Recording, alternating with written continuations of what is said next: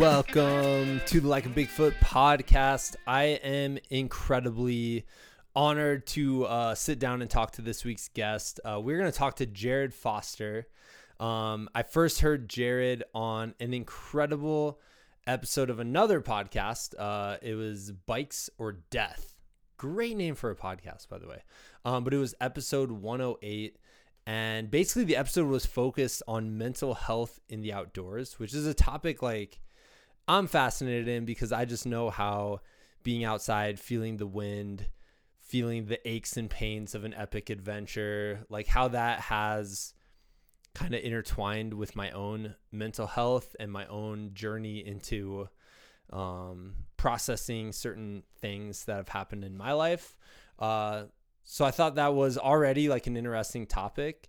But to make it even more interesting, Jared is a professor in the College of Media and Communication at Texas Tech University. And he started this program that's the Adventure Media program. And so the idea is he basically takes these college students out on epic adventure, and a lot of times that's bike packing, that he takes them out for a week bike packing, and the students not only get to leave with this experience that we all have in adventures, but they also get to leave with their own creative project, and they get to leave with this collaboration with their fellow students to make something. You know, like they go into the adventure and then they come out of the adventure with a film, essentially. And granted, after months of editing back in the classroom and stuff like that. And I think it's such a cool idea. And as an educator, I'm extremely jealous and impressed with Jared for convincing administration to basically let him go bikepacking for a week. First class. That right there is an art form in and of itself, is how to convince people to let you do what you want to do, you know, which is awesome. But also like just the medium of filmmaking in order to tell a story or in order to touch on these deeper, really meaningful ideas that we experience, like mental health. I think that's a really interesting topic. Obviously, I've been fascinated by that for a few years now. And so I was very excited to have Jared on. Jared's a recommendation from one of my buddies, Thomas Mullins. And anytime Thomas Mullins is going to recommend that you reach out to somebody, you're going to do it. Like Thomas Mullins, he just knows, you know, like he's just a wise man. So I was so pumped to talk to Jared, and I'm so honored to share this conversation with you all. I do know that I have a lot to say, and I'm going to save it for the outro.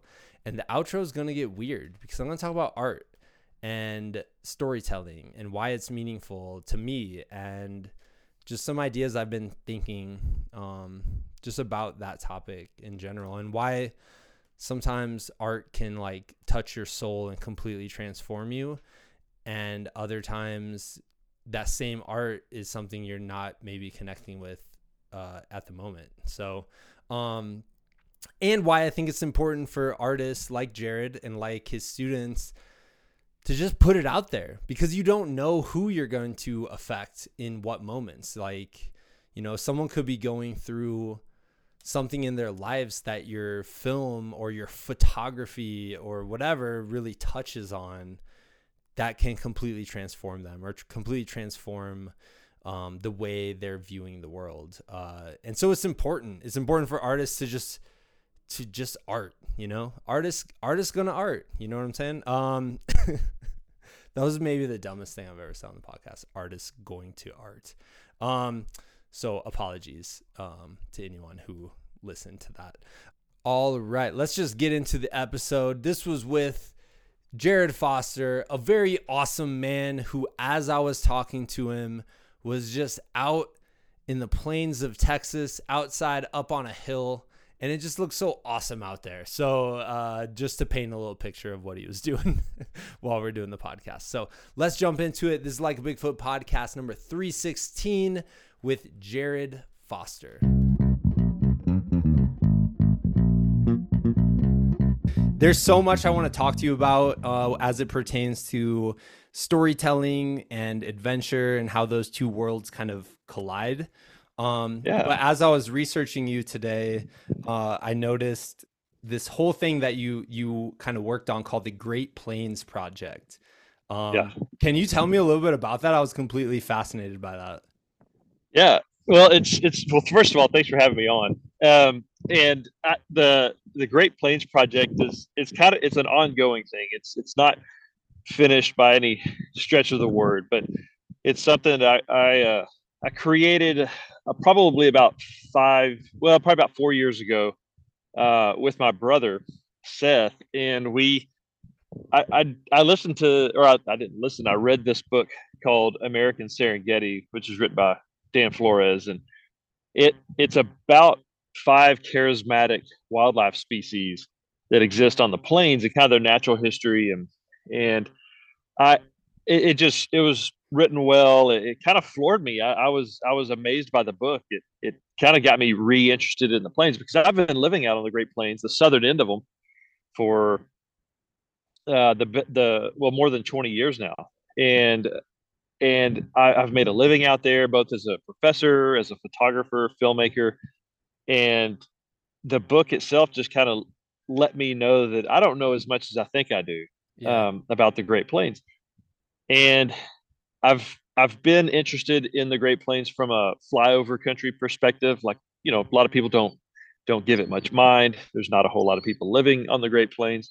And so I started thinking, like, you know what, I'm going to go explore the Great Plains my way.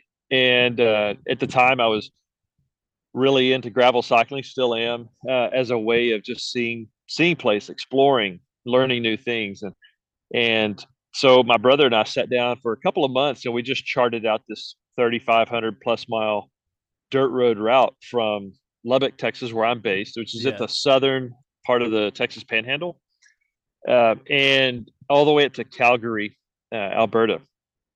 And interestingly enough, the route kind of parallels the Tour Divide route, only it's not in the mountains.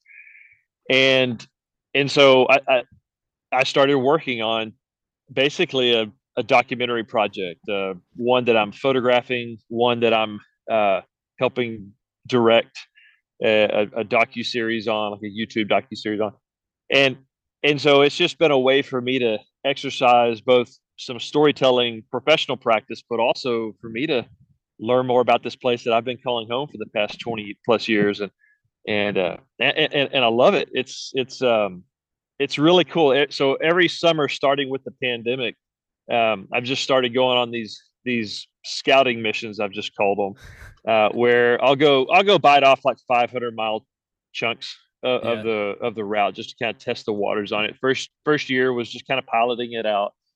That was in 2020. In 2021, I rode a chunk from Stillwater, Oklahoma, up to Manhattan, Kansas, really to kind of meet some of the people that I wanted involved in the project. I had not met Leland Danes and Aaron Oppel and Bobby Wintle, a lot of these names that are pretty central to the gravel cycling, especially the race world. Yeah.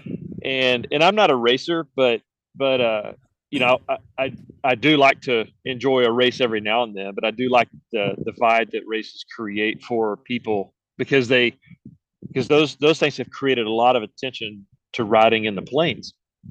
So I wanted to meet some of these people, and then last fall, so about a year ago, a teaching partner of mine who I normally teach a study abroad with, he said, "Hey, instead of doing a study abroad next summer, which would have been this summer, he said, why don't we do something with the students on your Great Plains project?" And so what we ended up doing is selecting a group of students that would then crew a film production following me riding a little over 900 miles from Stillwater, Oklahoma to Pixton, Nebraska, Pixton, South Dakota. That's amazing. And so I crossed the Flint Hills Traverse through Kansas, and then hopped into Nebraska, went up to Lincoln, and then over to Niobrara. And it's a pretty incredible chunk of land in this country, and it's beautiful. The people are great. Some of it's almost like a throwback, like Norman Rockwellian type of throwbacks to these rural communities. But but I realized along the way, I was like, man, these are the people that I grew up around. These are my people. Like I'm looking all around. I'm sitting right now amongst about 500 hay bales, I looking was at gonna say you're literally on the Great Plains right as we yeah, speak. I am, and I'm thinking as I'm riding through, I'm like, now I'm riding through my country, Yeah, and even though they're different states, the people are just as great, and the whole project is built around this idea that the Great Plains are one of the most important places in the world for the world. Um, it's been changed dramatically over its history. We can get into any bit of that, but it's one of those places I think that has to have attention driven towards it, and it really has to have attention driven towards it. Otherwise, it could continue to be flyover country for most of the population. And I think gravel cycling is a perfect way to drive that attention. It's already doing it in the competitive world, so why not create this really long route that people can bite off chunks of? yeah. And and so in doing this, um, when I met Leland Danes up in Kansas in Emporia, he was telling me about a similar idea that he had with Bobby Wintle about a decade prior. And and Leland is a huge advocate for appropriate tourism at the Great Plains. And and so we started putting our heads together. So Leland has basically created an initiative where representatives from each state in the plains on this route come together, and we are establishing uh, the first gravel tourism route through the Great Plains. And so I represent Texas, and we've got people for every state going all the way through North Dakota. Yeah. Um, and I've been fortunate to ride a lot of it and also talk a lot about it. In fact, there was a article in Cycling Weekly that just came out this week about it, and the the author of the article, he visited with me and Leland about the tourism potential on top of the race potential for Great Plains cycling. And so it's really exciting to see that this attention being given to the Great Plains, and I hope Yeah. it continues. Yeah, It's man. The Great Plains are beautiful. I mean, you grew up pretty close to them. I mean, just right there next to them, and they are Yeah. really pretty incredible. They are, man. I just was gonna say, like, I take offense to flyover country being a word almost, because I mean Mm-hmm. it's true. It is what it is. Like, Yeah. it's the reality is most people are flying over all these states.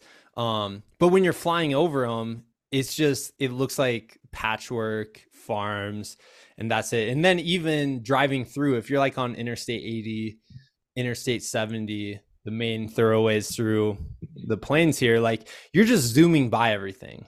But there's a Yeah. moment, like, if you take the time, you get out and you're on your bike, or you go for a run, or you're just going for a walk, like, you're gonna notice these little bits and pieces that make the Great Plains beautiful. Like, I think it's when you talk about like Colorado or like the mountainy areas, it's these gigantic things that really stick out in people's minds. But when I'm thinking about Iowa, or I'm thinking about any times I've been through the plains and slowed it down, I'm thinking about these small details, these small things that really make it beautiful. And even like, I just remember my first marathon running in Iowa down these dirt roads, Mm-hmm. just going by fences and seeing birds come sit down, or like watching the cows roam around. Like, that's the things that stick out, and you miss that if you're flying over it. Yeah, yeah, and you're right. It's easy to just drive through along an interstate through Kansas or Nebraska and not really give it much credence. But I mean, it's one of those. And this is no knock on places like the Mountain West. I mean, Yeah. it's those places are beautiful, and but a lot of times, I think when people start to think about travel, they think about what's beautiful. That visual, almost kind of superficial way of describing things. Yes, the Rockies are beautiful, but it's also sensitive and delicate. Uh, you know, um, uh, Infringed upon, so on and so forth, and but it's immense, and it's intense. Well, the plains are very similar. They just Yeah. don't have the structure. And I think one of the things that really stands out about the plains is I think a lot about ecosystems and all of what it takes to create an ecosystem. Of course, you being a science teacher, you think about this stuff all the time, I bet. But it I don't know if there's a place where the people are more intimately tied to the land, um, than the Great Plains and Great Plains like environments.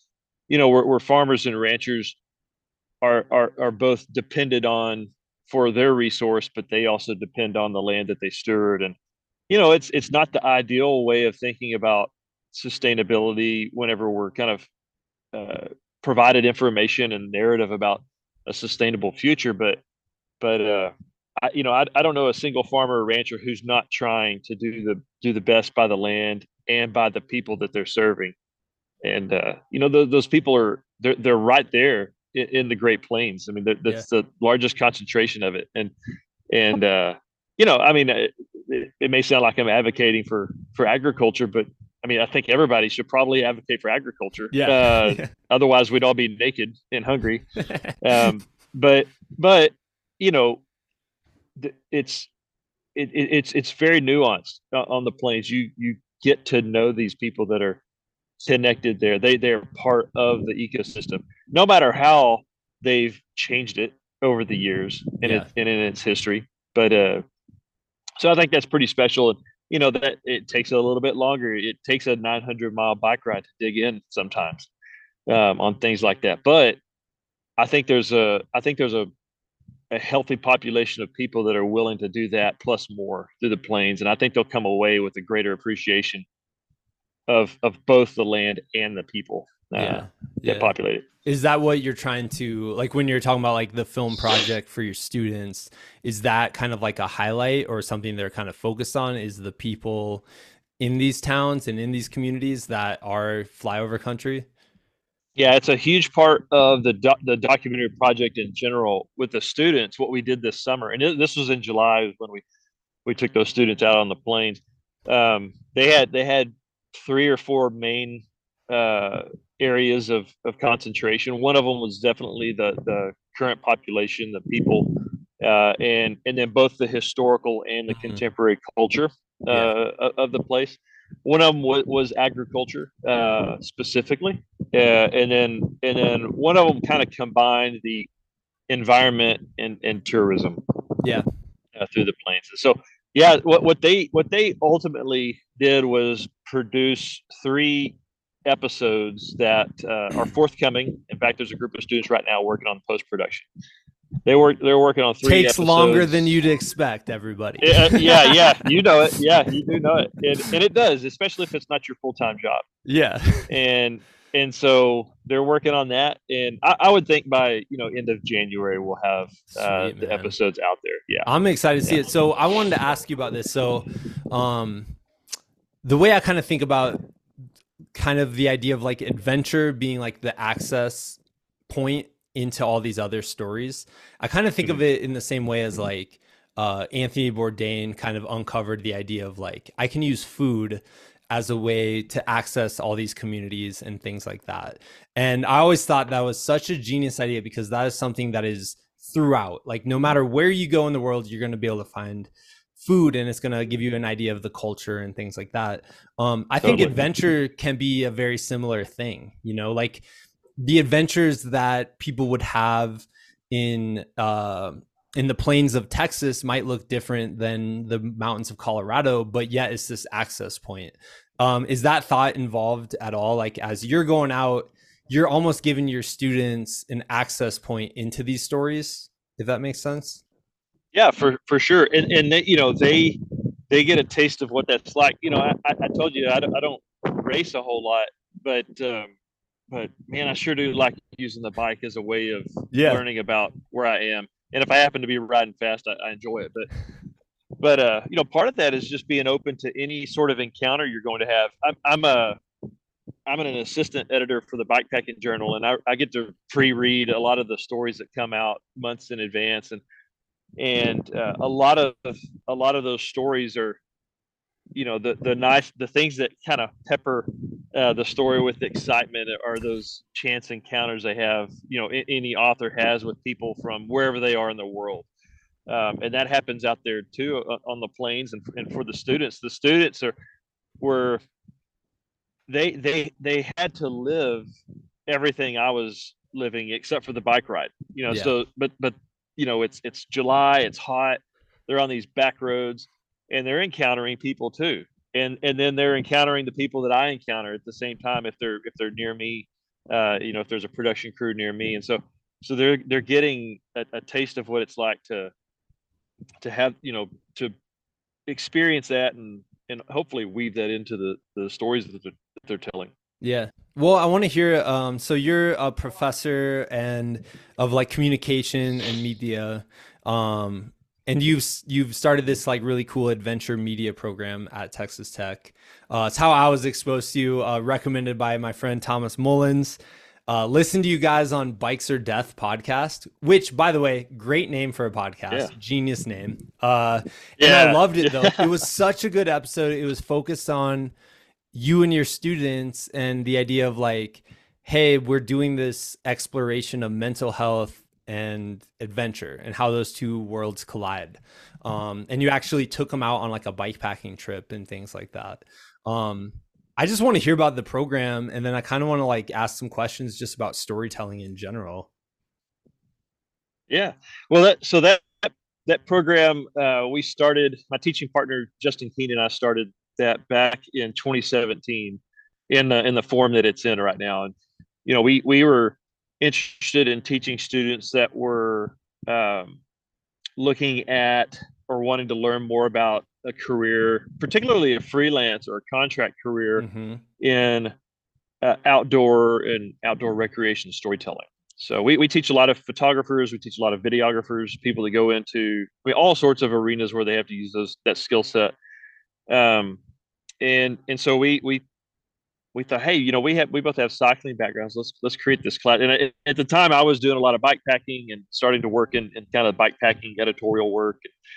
And I said, why don't we do this class using a spring break long bike packing trip? So we were able to both convince the administration in our college to let us do an off-schedule class, as well as recruit and interview and accept students to use up their spring break to come on a bike packing trip with us. So that's the documentary we've been doing that right there. Like, how did you? You just have a whiteboard behind you, and you're like, "Hear me out." Yep. Biking. Yep. Exactly. You guys pay for it. You pay for it. Yeah. We bike. Yep. That first year, we were very much in that mode. We're like, look, this is going to be something different. It's going to be very intense. Yeah. But I promise you, you'll have a good experience and you'll learn some stuff along the way. And we did it. And I'm very, very fortunate to have some really great connections and some support in the industry. Oveja Negro that first year really helped us out in terms of just giving us some nice discounts on bags that we could outfit the students with, because we didn't want to belabor students with expenses that they would only use maybe once. And so we helped them out there, and we're still doing that with them. We've had local outdoor retailers like Mountain Hideaway in Lubbock support us quite a bit over the years. Happy Hiker. So there's a number of people that have supported the program over the years, and so it made it feasible for the students to jump into these things. And so we've been doing it since 2017 in the way we've done it. We've done a bike packing trip every year during spring break. And during that time, we basically we turn the students into a documentary production crew of some kind. Every year, the story's different, the focus is different. And this past year just happened to be on mental health. Yeah. And we focused on, we basically produced a documentary on the correlation between outdoor recreation and mental health. There were a couple of articles that came out a couple summers ago about how increased time spent doing type 2 fun is positively correlated with general happiness.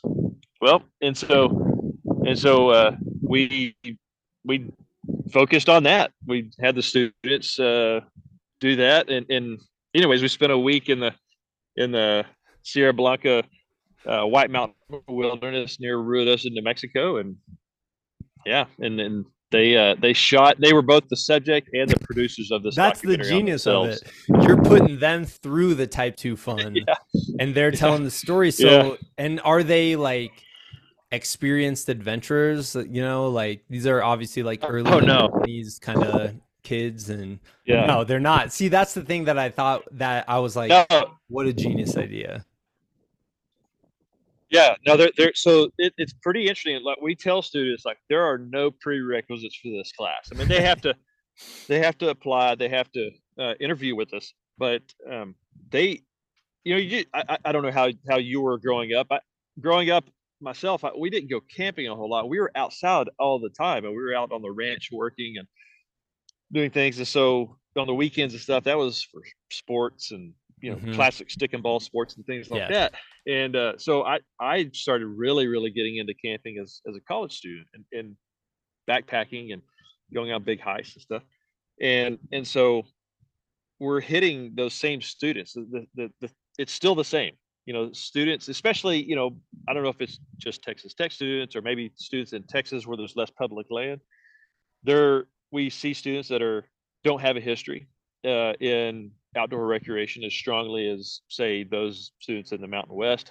And so, and so, we take fairly novice students, Yeah. outdoor novice students, and some of these students, they've never been camping.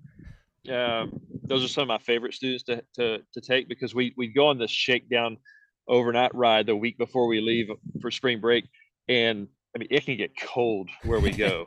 One year it got down to like 7 degrees with a wind was blowing 30 miles an hour, and the one student who had never camped on that trip, I mean, I was like, she is going to be super miserable in the morning. And we wake up, chains are frozen, everything's just covered in a layer of ice. And she gets up, she's like, that was amazing. And because she had never spent the night out like that. And I'm like, well, you spent half the night in the restroom, but Warming everybody up. did because it was so Yeah. cold. Yeah, Yeah. yeah, exactly. But no, so they're fairly new, and some students don't even know how to ride a bicycle. Yeah. We interview students, and we tell them, like, look, you don't even have to know how to ride a bicycle, uh, but if you're accepted, you have to Train. learn before we Yeah. go on that first training ride. And so we've I think we've taught 2 people how to ride so far. We accepted a student for this coming spring's program that doesn't know how to ride. So it's always interesting. And we don't take them during spring break. We don't take them to some kid park. Like No. it's real deal. And so they have to acclimate pretty quick. But Yeah. this generation of students that you're seeing probably in high school and lower grades too, they hunger for experience, like field situations. And so the students, they when they commit, man, they commit. Yeah. And they may seem miserable the entire time they're out there, but they have this, for them, once in a lifetime experience. And hopefully that translates to them having more once in a lifetime experiences later on. Yeah, man. Well, that's what it's Yeah, funny. Like the generation, I'd say, catches a lot of flack for various reasons.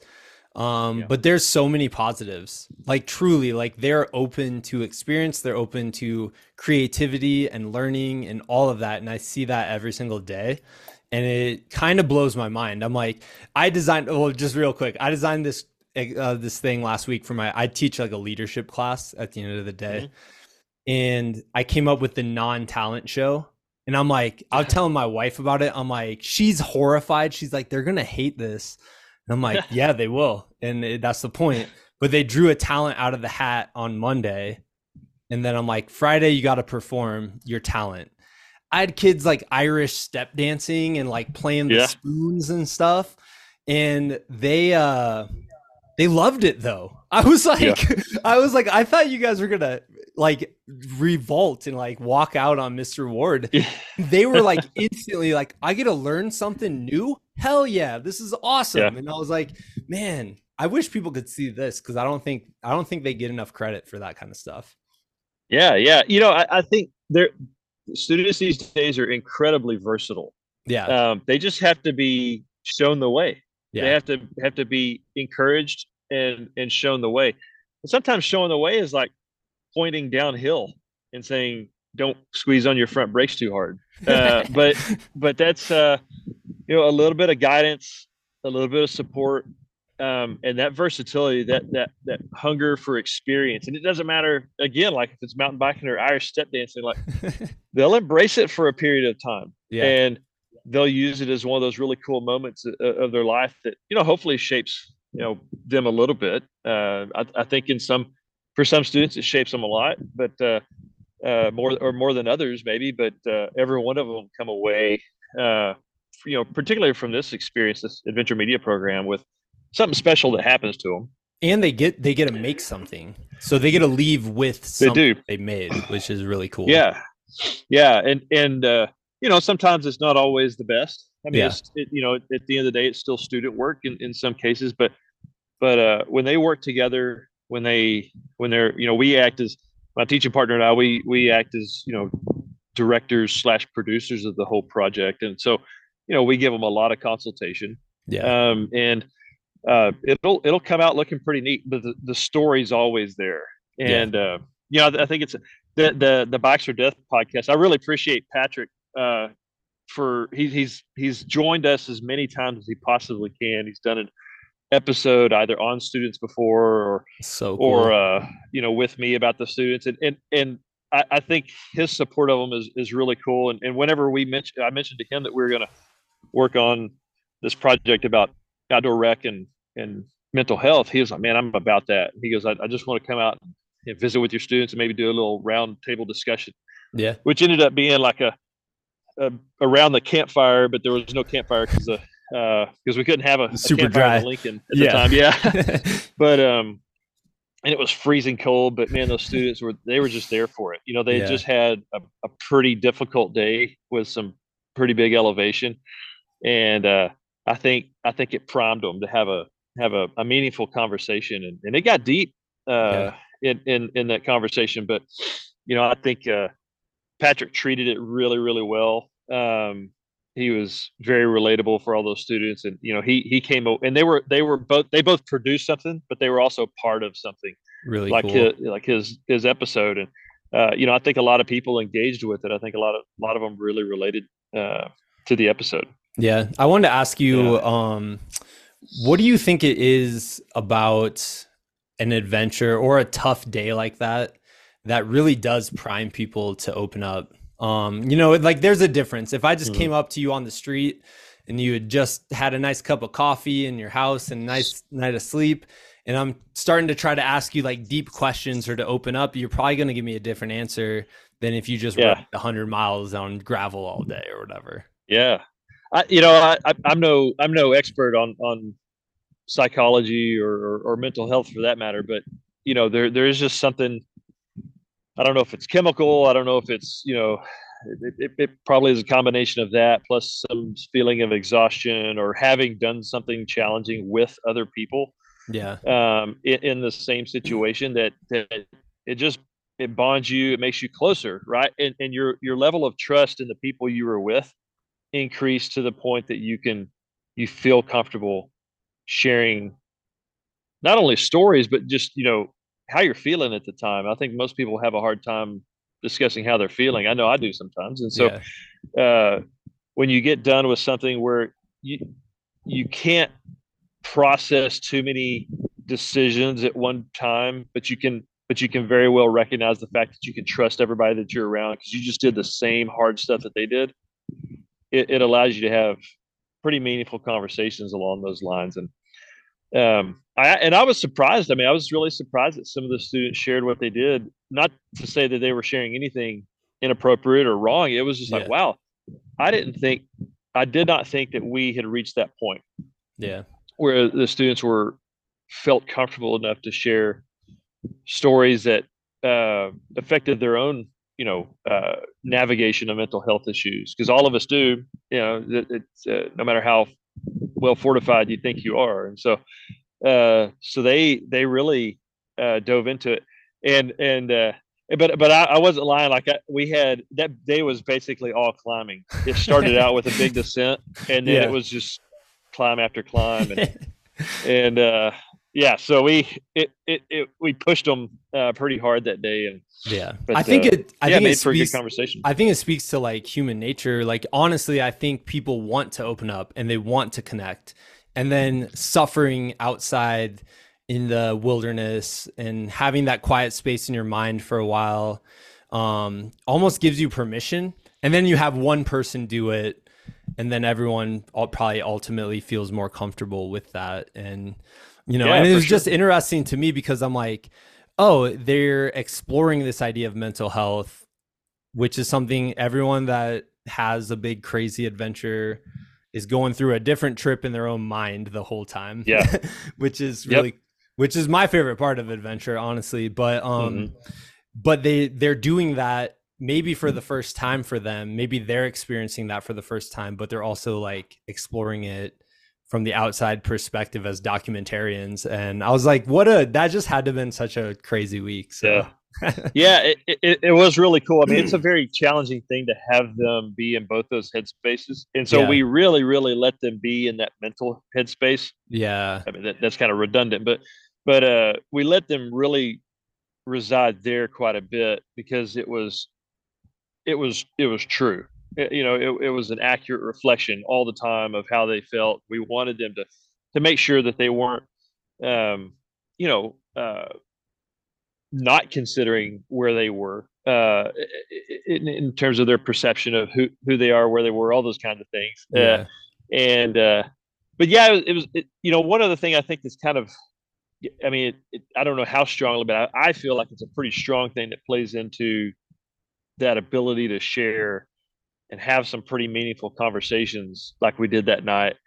Um, was the fact that like everybody was also there in support of each other. Not only did Hmm. we go through the same things that were challenging, but every every single student and anybody else we had along with us, because we always bring a few other folks to support the crew.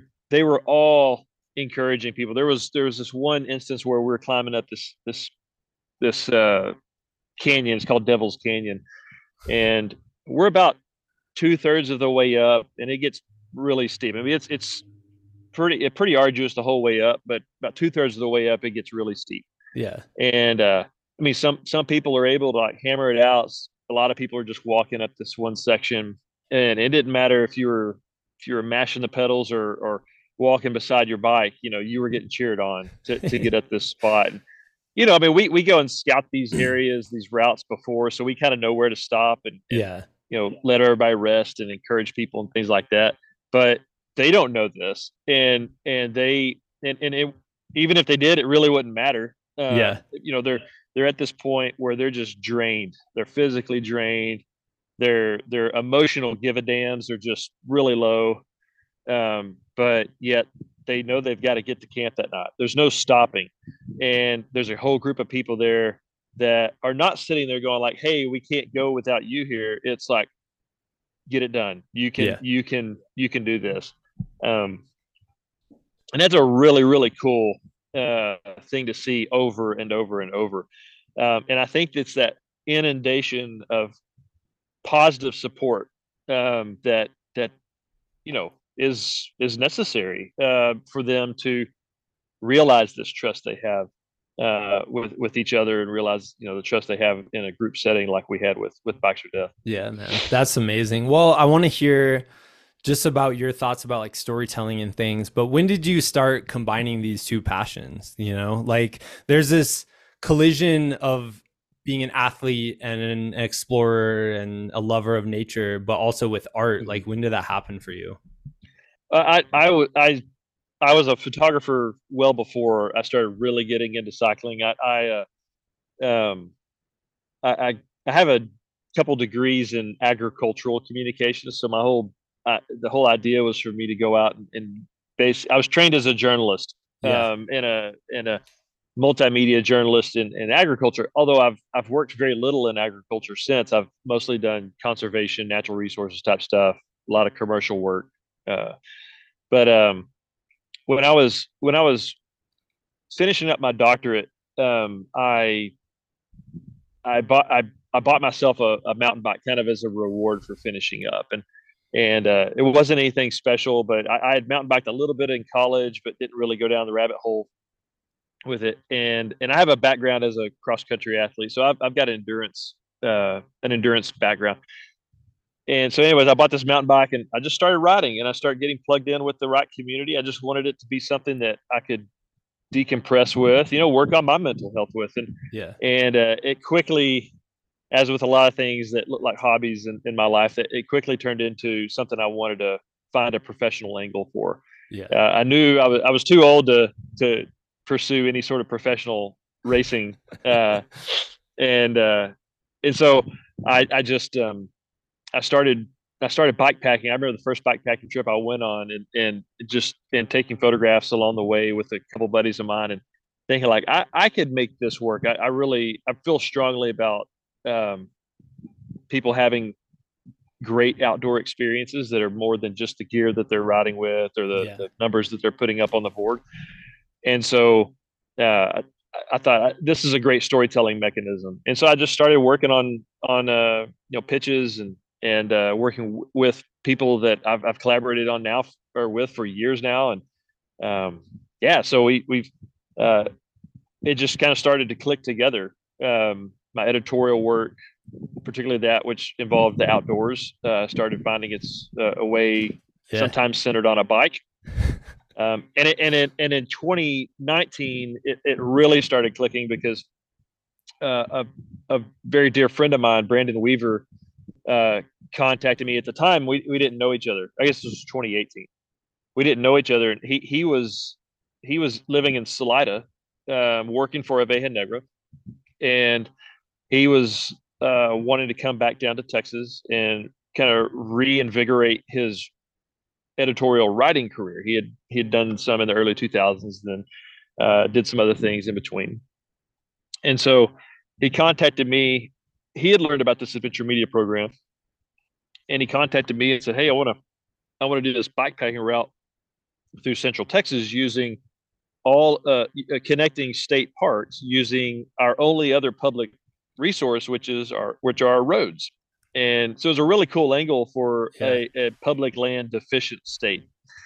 And so we rode gravel bikes on a 4-day tour from or between 5 different state parks in Texas. And it was super cool. And he had called me and said, "Hey, would you like to come out for a day or something?" And I said, "I'll come do the whole thing with you. I'd love to do that." And so my brother and I, we go meet him in the middle of the night, like at this state park. We drove like 6 hours south. We didn't even see his face till the next morning. And then we got on our bikes, man. We spent the next 5 days riding together. That's that's a great way to get to know somebody. It is, man. I mean, even like you give yourself an hour with somebody where the only thing you can do is have a conversation. You're like, oh, this is awesome. Like now I understand. You form these, I've talked about it with my friends on here a bunch, but it forms these deep bonds like way quicker than quote unquote real life or whatever. Yeah. Well, and maybe part of it's because you're forced into the situation together, kind of like the students, are. But at the same time, and we could have just as easily spent 4 days being awkward toward each other and still doing our jobs, So but I like to meet people. I like having conversations with people, and Brandon's just this really cool, even keeled guy that man. In fact, I just finished up a huge travel piece with him where we went to all 4 corners of the state. Oh, that's cool. We didn't do it all at once. We did it over the past month, but we ended up driving together like 7,000 miles. And, we've spent a lot of time with each other, but just that much, but we've never spent that much time with each other in a vehicle. Usually it's on a bicycle or on motorcycles or something. Yeah. And, it just, we've become such good friends since our first encounter that, that's normal stuff for us. We're like brothers. And, I think that's pretty special about these trips, but it is this kind of work that I've luckily found myself doing, and so that's where it really all started. And then since then, we've done several pieces for Bikepacking Journal, bikepacking.com.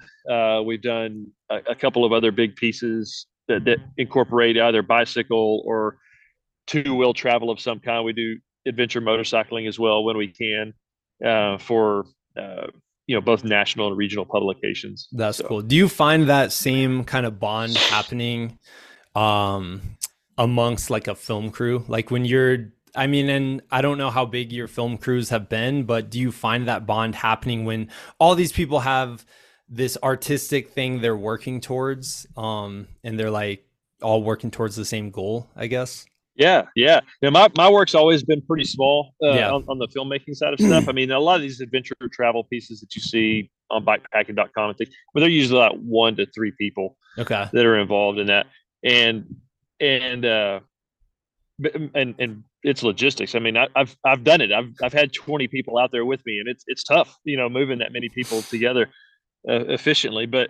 Um, but you absolutely see this gelling of personalities and people, and you'll hear that amongst people that are even working on massive like feature films. Like we Yeah. have students that have graduated, gone on to Hollywood or anywhere in the world where they're working on. I mean, the biggest films being made these days or anything, right? So we got students working on those sets, and they're grueling, and yet they come away from those experiences super tight with who they work with. Yeah. Um, they know personality traits and little ticks and things like that. And, whether somebody likes mustard or ketchup, and just things like that. And I think that's pretty special to be thrown into a situation where you have to work with people you've never really had that Yeah. much experience with.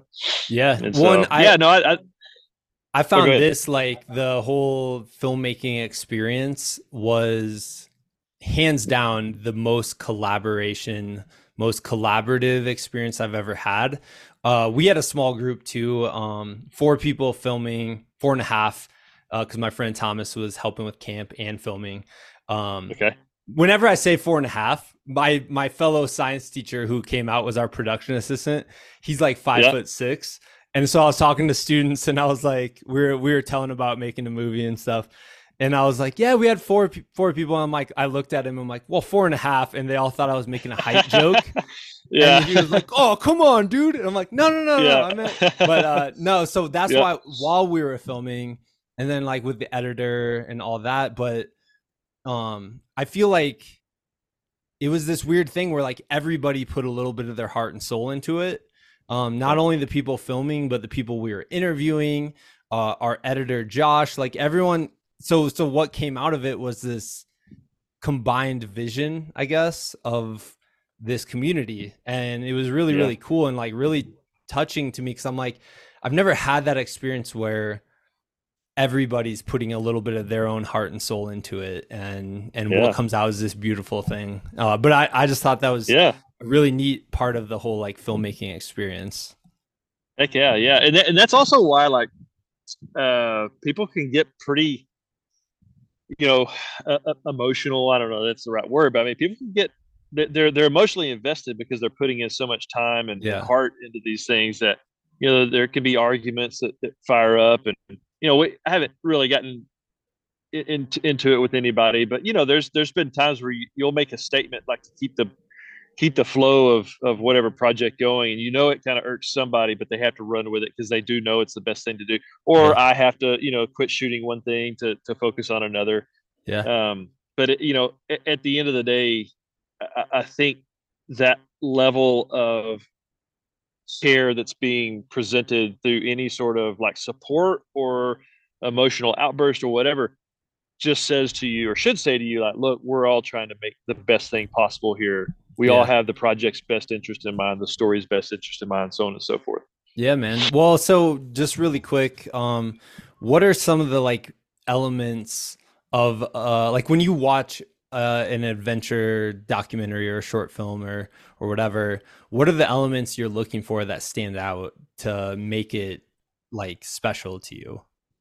Yeah, I really like being able to connect with characters, and there's a lot of there's a lot of telling the self stories out there, if that makes Mhm. sense. And there's nothing wrong with that, but sometimes they can get too heady.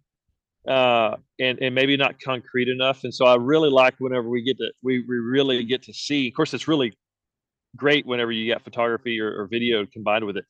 We really get to see all those things that make up a character for us in our minds as we watch something. So, attention to character development's big.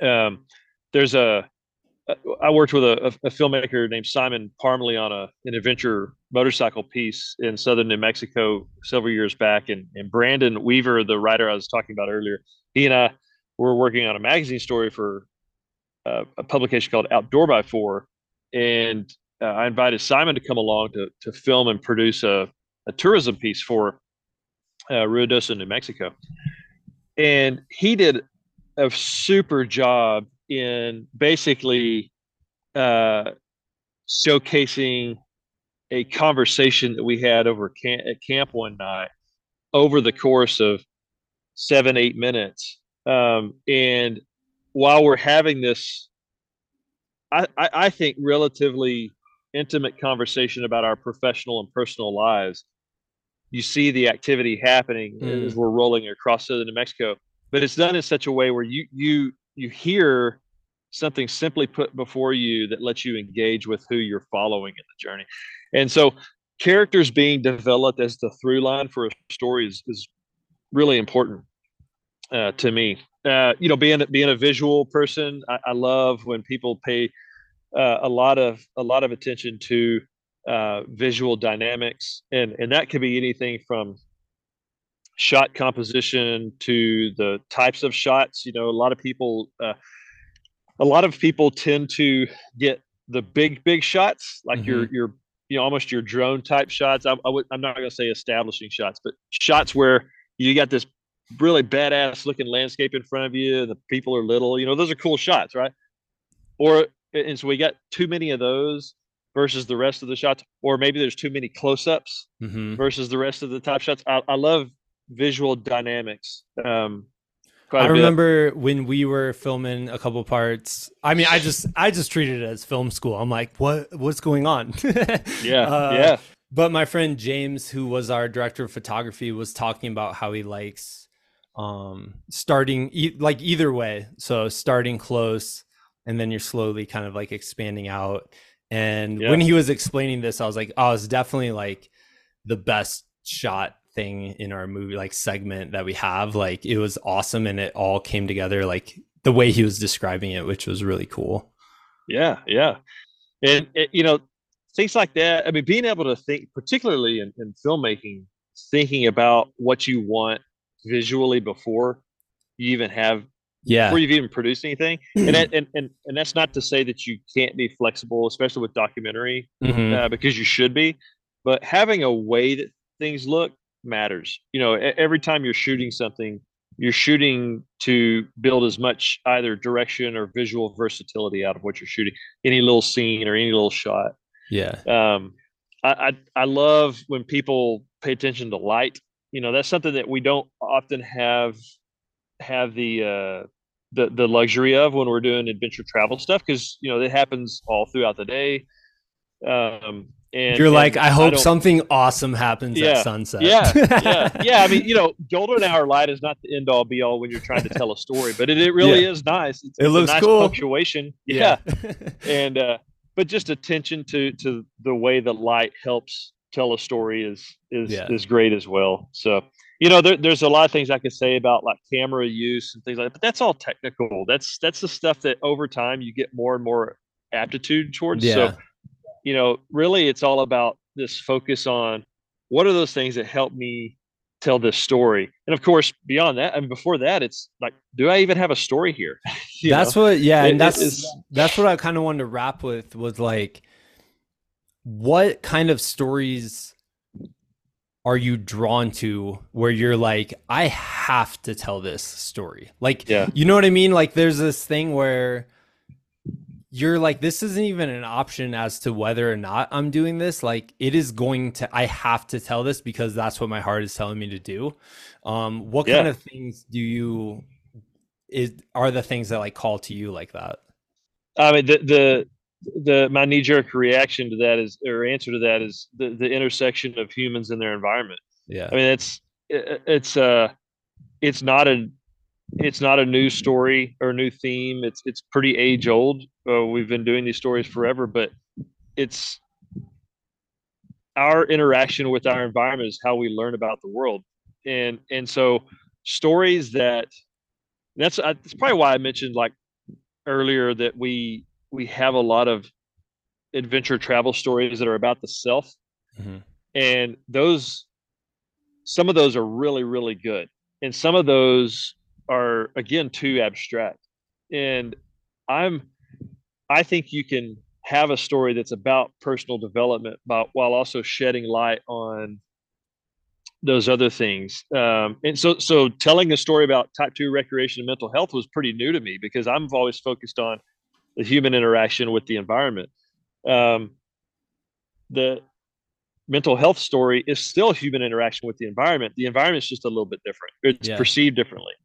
But yeah, I mean, that's the whole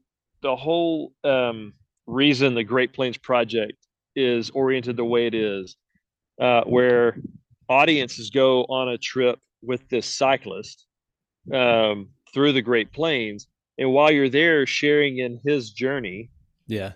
him being me, while you're there sharing in that journey, you're also being pulled off route into these other stories that talk about the historical intersection of human and the land, human in Yeah. their environments, the contemporary culture, all those things that allow us to know a place better than we did before. That in itself is an interaction with our environment. If we want to get really abstract, Yeah. and in that there's conflict, there's character development, and so stories, especially adventure travel stories, that help me learn more about what's going on than just there was a bike ride and it went Mm-hmm. across it traveled some distance, and it happened to be a commercial for a bike brand. If it goes beyond that, be great. Yeah. And I say that facetiously, but like I do those things. Like I'm a Chumba rider, and I've had a small little bit in helping them develop their newest bike. And Yeah. that I realized, like, it's my storytelling. It's one of my storytelling tools. So we have to give it some visibility. It's the thing that's And allowing this to happen. there's some awesome like films out there that are sponsored by, like clothing, like outdoor clothing brands or whatever. But like, Yeah. that's just the thing that's a part of it. But it's not really what makes it a good film. Or, you know what I mean? I don't know how to describe it, but I've been impressed by a lot of them like that, honestly. Oh yeah. The brands have smartly, we can talk about it from a strategic perspective, but have smartly provided storytellers a venue for storytelling, especially this kind of storytelling, because this kind of storytelling in publications is going to die at some point. I mean, it's going to dry up. If it hasn't dramatically already, which it has. And so, storytellers like you and me going to a brand and saying, "Hey, we have this idea. We think it'd be a great partnership with your brand." As long as that's a genuine connection, then I don't have a problem with it, because the brands themselves are allowing these stories to be told. And in the classic example of that is Yeti. No matter what you think about Yeti, the brand, the coolers, mugs, or the Yeti Bro thing, the films that they have helped produce are amazing, and I can't even remember the last one that had any sort of Yeti product or brand, brand in them somewhere that was out of place, or really that was just in it. And it says to me that the brands of some of these outdoor, kind of like Patagonia, I'm trying to think of the bigger ones out there, Filson, they're behind really good stories being told in these scenario, these arenas. And so I like it when we see that, but it can't be all about that. It can't be all about the brand, and they know that too. It's not. They do. They're brand. Smart. They're smart about it. No one's turning to the camera in the middle of like a fly fishing thing, being like, Yeah. drink out of this Yeti thing and Yep. like, Yep. whatever. Exactly. Exactly. Yeah. But they look And cool, so, man. They make you want to go to the yeah. outdoors, and you're like, what am I going to use in the outdoors? Yeah. I guess Yeti. I don't know. Yeah. Yeah. Yeah. But I will say, I think a lot of these, I hope a lot of these brands are doing it in a way that doesn't. I mean, they have to sell stuff, right? But Yeah. but it can't be just to sell stuff. They're selling an experience. They're selling something that helps you have an experience. And Yeah. uh, I'm afraid that my generation, which I think is like, I believe in the experience economy. Let's say that, like, where people make very smart decisions about what they purchase because they want to have a more enhanced experience versus just gear in the garage. Yeah. Yeah. And I hope, I know a lot of brands are being pretty responsible about that, but that you got to weed through all the marketing hype that's kind of embedded in some of this stuff to get to it. Yeah. Do you I guess last thing, do you have like a specific film you've made or something like that you're really proud of that you would kind of like throw out there? At least this is a selfish question because I'm looking for fun stuff to watch today. Honestly, but yeah. yeah. Well, I'm working on the two biggest things I'm actually working on right now. So there's nothing out there that you could watch. I'm shooting a film on an endangered species of grouse called the lesser prairie chicken. So that should be coming out pretty soon. Side note, real quick, I'm all in on grouse.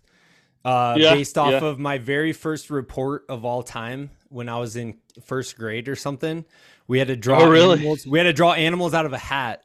And I'm like into the alphabet. I'm watching my friends get like tiger, eagle, like all these. I'm like, oh, Chris Dietrich got wolves. That's badass. And I'm like, what am I going to get? And I pull it out and it says grouse. And I'm like, what? I don't even know what this is. Yeah, what the heck is a grouse? But now I feel like spiritually connected to the grouse. So that sounds awesome, man.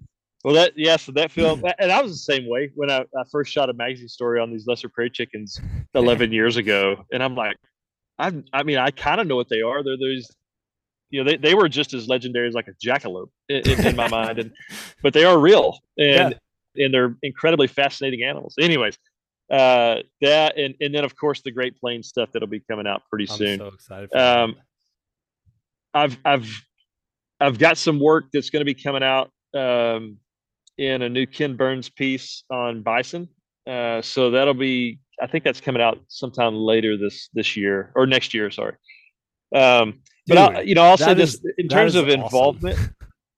Well, I'm much more of a still photographer than I am a filmmaker. So the filmmaking stuff has been probably in the last 3 years or so that I've really started to dip my toes. Yeah. And I play mostly producer/director on some of them. There are two though that I'd recommend watching. There's a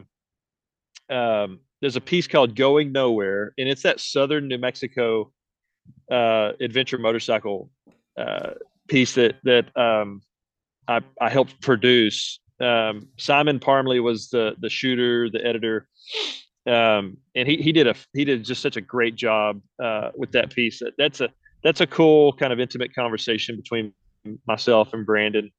And then there's one that I was strictly just the producer on, which was actually the 2019 Adventure Media's project, and we called it Terroir, like the wine term, TERROIR. And it's actually on bikepacking.com. You can find it there. It's been shown on PBS in a couple of different regions, or I guess it's on PBS Digital now. But it's a cool look at a lot of the stuff that we've been talking about. Go have this incredible experience. Put yourself way out of your comfort zone sometimes, and with a group of people, and go have these experiences. And there's stuff that comes out of it. And so that's a really cool look at that group's trip down to Big Bend Ranch State Park. That's amazing, man. I'm watching it as soon as we're done, dude. That sounds awesome. Cool. Jared, thank you so much for coming on the podcast. Where can people kind of like follow more. I mean, your photography is amazing. Yeah.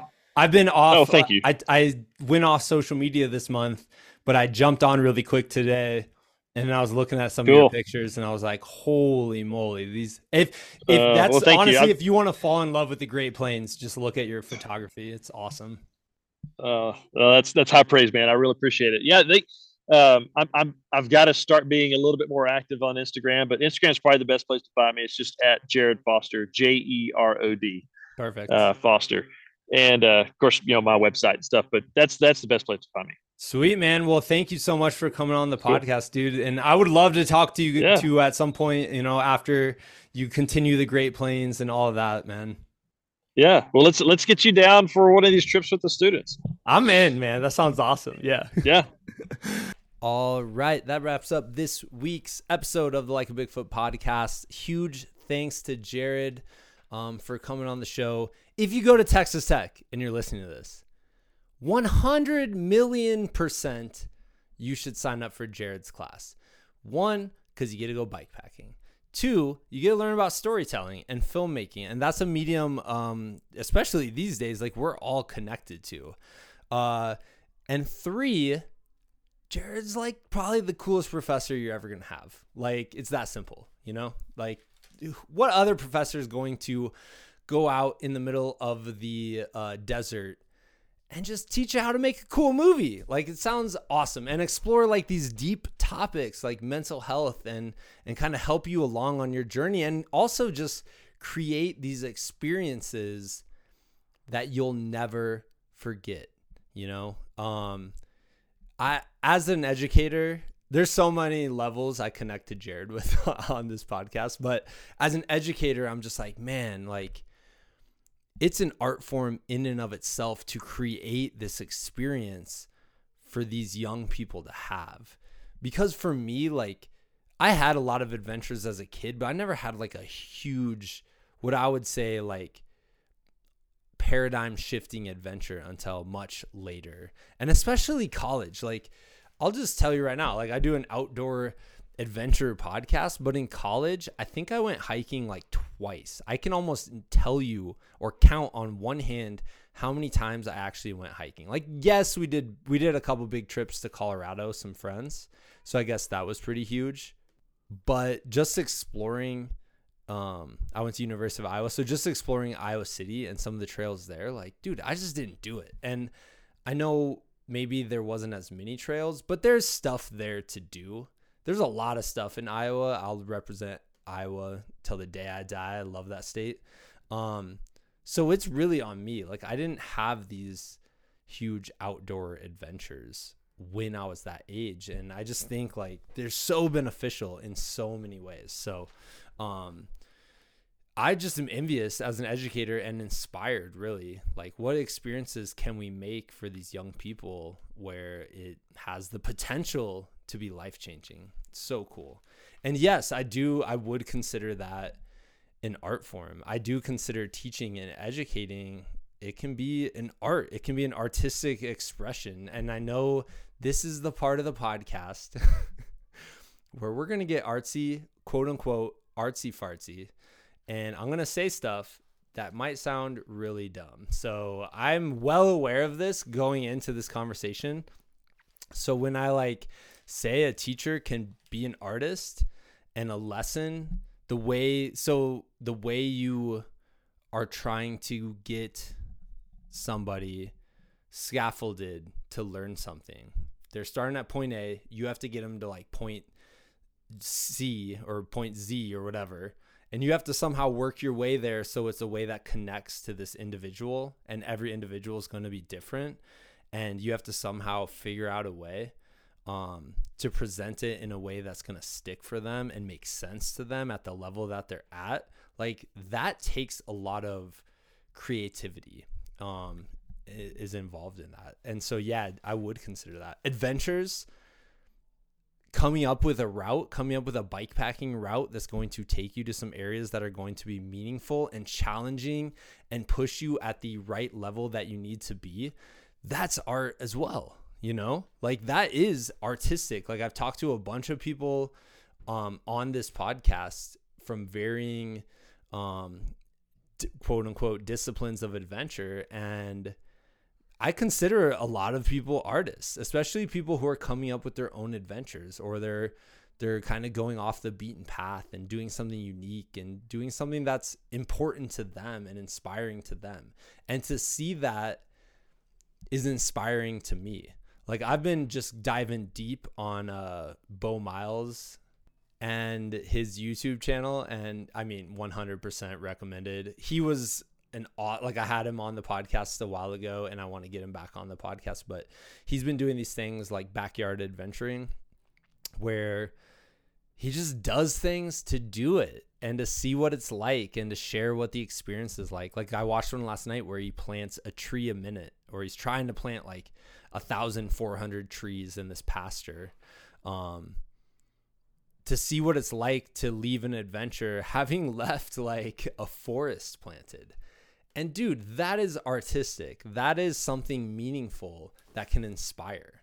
And I don't know, I'm not like, I've never like been like an art major or anything like that, but like, isn't art like meant to be like, its purpose and its goal is to be something meaningful that can inspire? I think that's kind of like, if you had to summarize that as just a thing, you would say, oh yeah, like art is something meaningful that can inspire.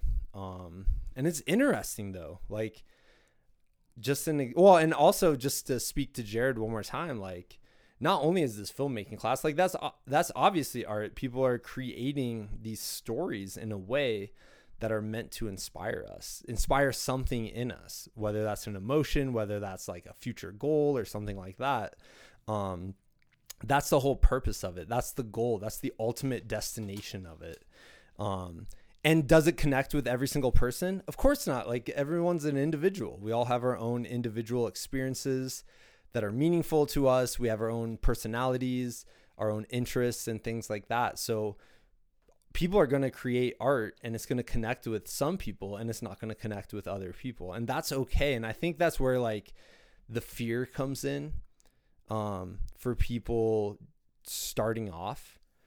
The fear is, oh man, not everyone's going to like this. And once you embrace, oh man, like not everyone's going to like this. Like, once you embrace that, that's powerful. You're going to understand, like, you're just going to create and then you're going to ship it because you're like, not everyone's going to get this. And that's okay. Like, like Chris Ward, I'm very inspired by Bo Miles, this Australian guy, spending 24 hours planting trees in the ground, right?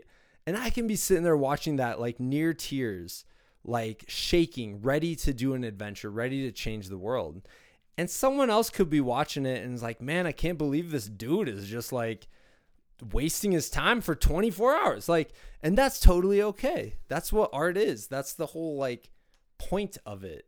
Is the point of it is that some people are going to connect and other people aren't. And I think that's an important hurdle for a lot of people to consider. Like, even with this podcast, when I first started, like, there's this whole party that's like, oh, I hope people like this.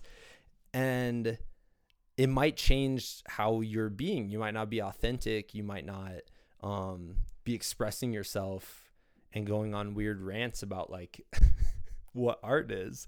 But then you get to a certain point and you realize like, that doesn't matter, because the people it is going to connect with, it's going to be meaningful. And it might be meaningful for one person out of 10,000.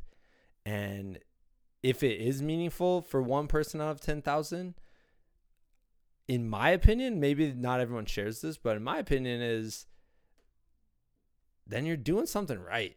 You know what I mean? Like, I don't know if everyone shares that same outlook, but that's how I see things. And I think part of that is because I know what art has done for me. Like, when I've connected with a song or a picture or a movie or a drawing, like, it's something I can't get out of my head. It's something that lives with me forever. And it's just a special thing. Like, it's hard to really explain, because there's times, and I think I mentioned in the intro, like, you'll hear a song and you've heard that song thousands of times, and nothing's happened. You're just like, oh, it's a cool beat, dude. Yeah. But then somehow you hear that song and you're in the exact mood and you're having the exact experience where you're open to really kind of like understand it in a different way. And then that's with you forever. Like you're like, I always have this now, always. And I always can access what that meant to me and how it shifted my paradigm or shifted my view, how it touched me in some sort of way. I'll give you another example. And I know it's this time of year for me, and it's an emotional time of year. As we lead up to Christmas, there's just a lot going on for me this time of year. But I was sitting there in class today. All my students are taking a test, and I do a responsible teacher does, which is I start reading Calvin and Hobbes, because that's what I do. And I am looking up a Calvin and Hobbes, and I read this one, and I've read it before. Like I've loved Calvin and Hobbes since I was a kid. I think to me, it's one of the highest, which once again is such a subjective thing. I think Calvin and Hobbes is one of the greatest accomplishments in human history. And that is not me over exaggerating. And it might be the most ridiculous thing I've ever said, but that's how I actually feel. And I'm sitting there, I'm reading this one Calvin and Hobbes strip that Bill Watterson created back in like the 80s, like late 80s, early 90s. And I start crying in class, and all my students are like taking a test, but I have like tears coming out. I'm like wiping the tears away because it really affected me. And that is powerful. That is a powerful experience to have. I think, and kind of to wrap up, I think art can also connect people to the experience of being human. And I think there's a lot going on these days that disconnect us from that.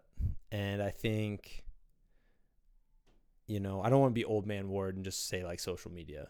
But I know for me, like the constant distractions that can be had with a little computer in my pocket, my phone, like that a lot of times disconnects me from the experience of being human or the experience of being present. And when you see something that someone like created, like a beautiful photograph of the Texas plains from Jared, when you see that might bring out something in you that is very human. It might give you joy. It might make you sad. It might make you scared or whatever all of these things do. And that's powerful. That is powerful. And that's why I love people who are exploring, kind of sharing their uniqueness through whatever medium's calling for them. Like with Jared's students, like some of them might completely fall in love with filmmaking, and they might make something that moves people. They might make something that is the thing like someone goes back to when they're sad, or is the thing that makes them laugh harder than anything in the world, right? Like that might happen because this person is deciding they're going to try to share their uniqueness with the world. And I think that's a beautiful, beautiful, beautiful thing. And that's why I love storytelling. And that's the form like that connects with me. And man, I just love it so much. And I hope you all are able to find something out there that is gonna really inspire you or touch your soul in whatever unique ways, and make you kind of reconnect with being a human being, or maybe stoke that fire. Stoke. Yeah, stoke's a good thing, right? Like that doesn't mean put out. Hold on. Let me look this up really quick. All right. Stoke. Add coal to a fire. Good. All right. So hopefully you find something that kind of like stokes that fire in you to go out and share your uniqueness. Like that's what you bring to the world. That is your gift to share with the people around you. Like Don't just fall in line because everyone else is doing XYZ. Like, be unique, be weird, be awesome, be like passionate about whatever you're doing. If you're passionate about whatever you're doing, whether that's something like for me, like there might be something I'm not interested in. We'll just say like, I don't know, like someone who makes shoes. I don't know anything about shoes. I just know they go on my feet and they like kind of smell sometimes after a while. That's all I know. But you throw at me a video or like an actual like in person with a really passionate human being making a shoe, like I'm 100% in. And I think what I'm in on more than whatever they're doing is how they're doing it and how they're showing up and how they're being passionate. And it's just a good reminder because it's so easy to be dispassionate in this world. And it's so easy to like zone out or become numb or anything like that. And that's a disservice to your time here, you know, like be enthused, be passionate. That's why we are here. And yeah, that wraps it up. This might be the last one of 2022. I might do another one next week. I'm definitely taking off. If you've made it this far through whatever I just said, my mind went blank while I was saying all that. Next week I'm taking off. It'll be Christmas weekend, so there won't be an episode then. There might be another one on the 30th. We'll see, but there will definitely be one start of January. So yeah, come back, join us again. I hope people listen to that. Like, honestly, and I know there's I just feel like all of that is really important to me, especially right now, especially in this moment. And, it's really meaningful. So at least to me, that's why I said it. And now I got to go watch some middle schoolers perform a play that they worked hard on all semester. I'm pretty psyched for it. I'm taking my kids. So it'll be cool to watch these young folks participating in this beautiful, beautiful process. So, all right. We will get back at you sometime soon.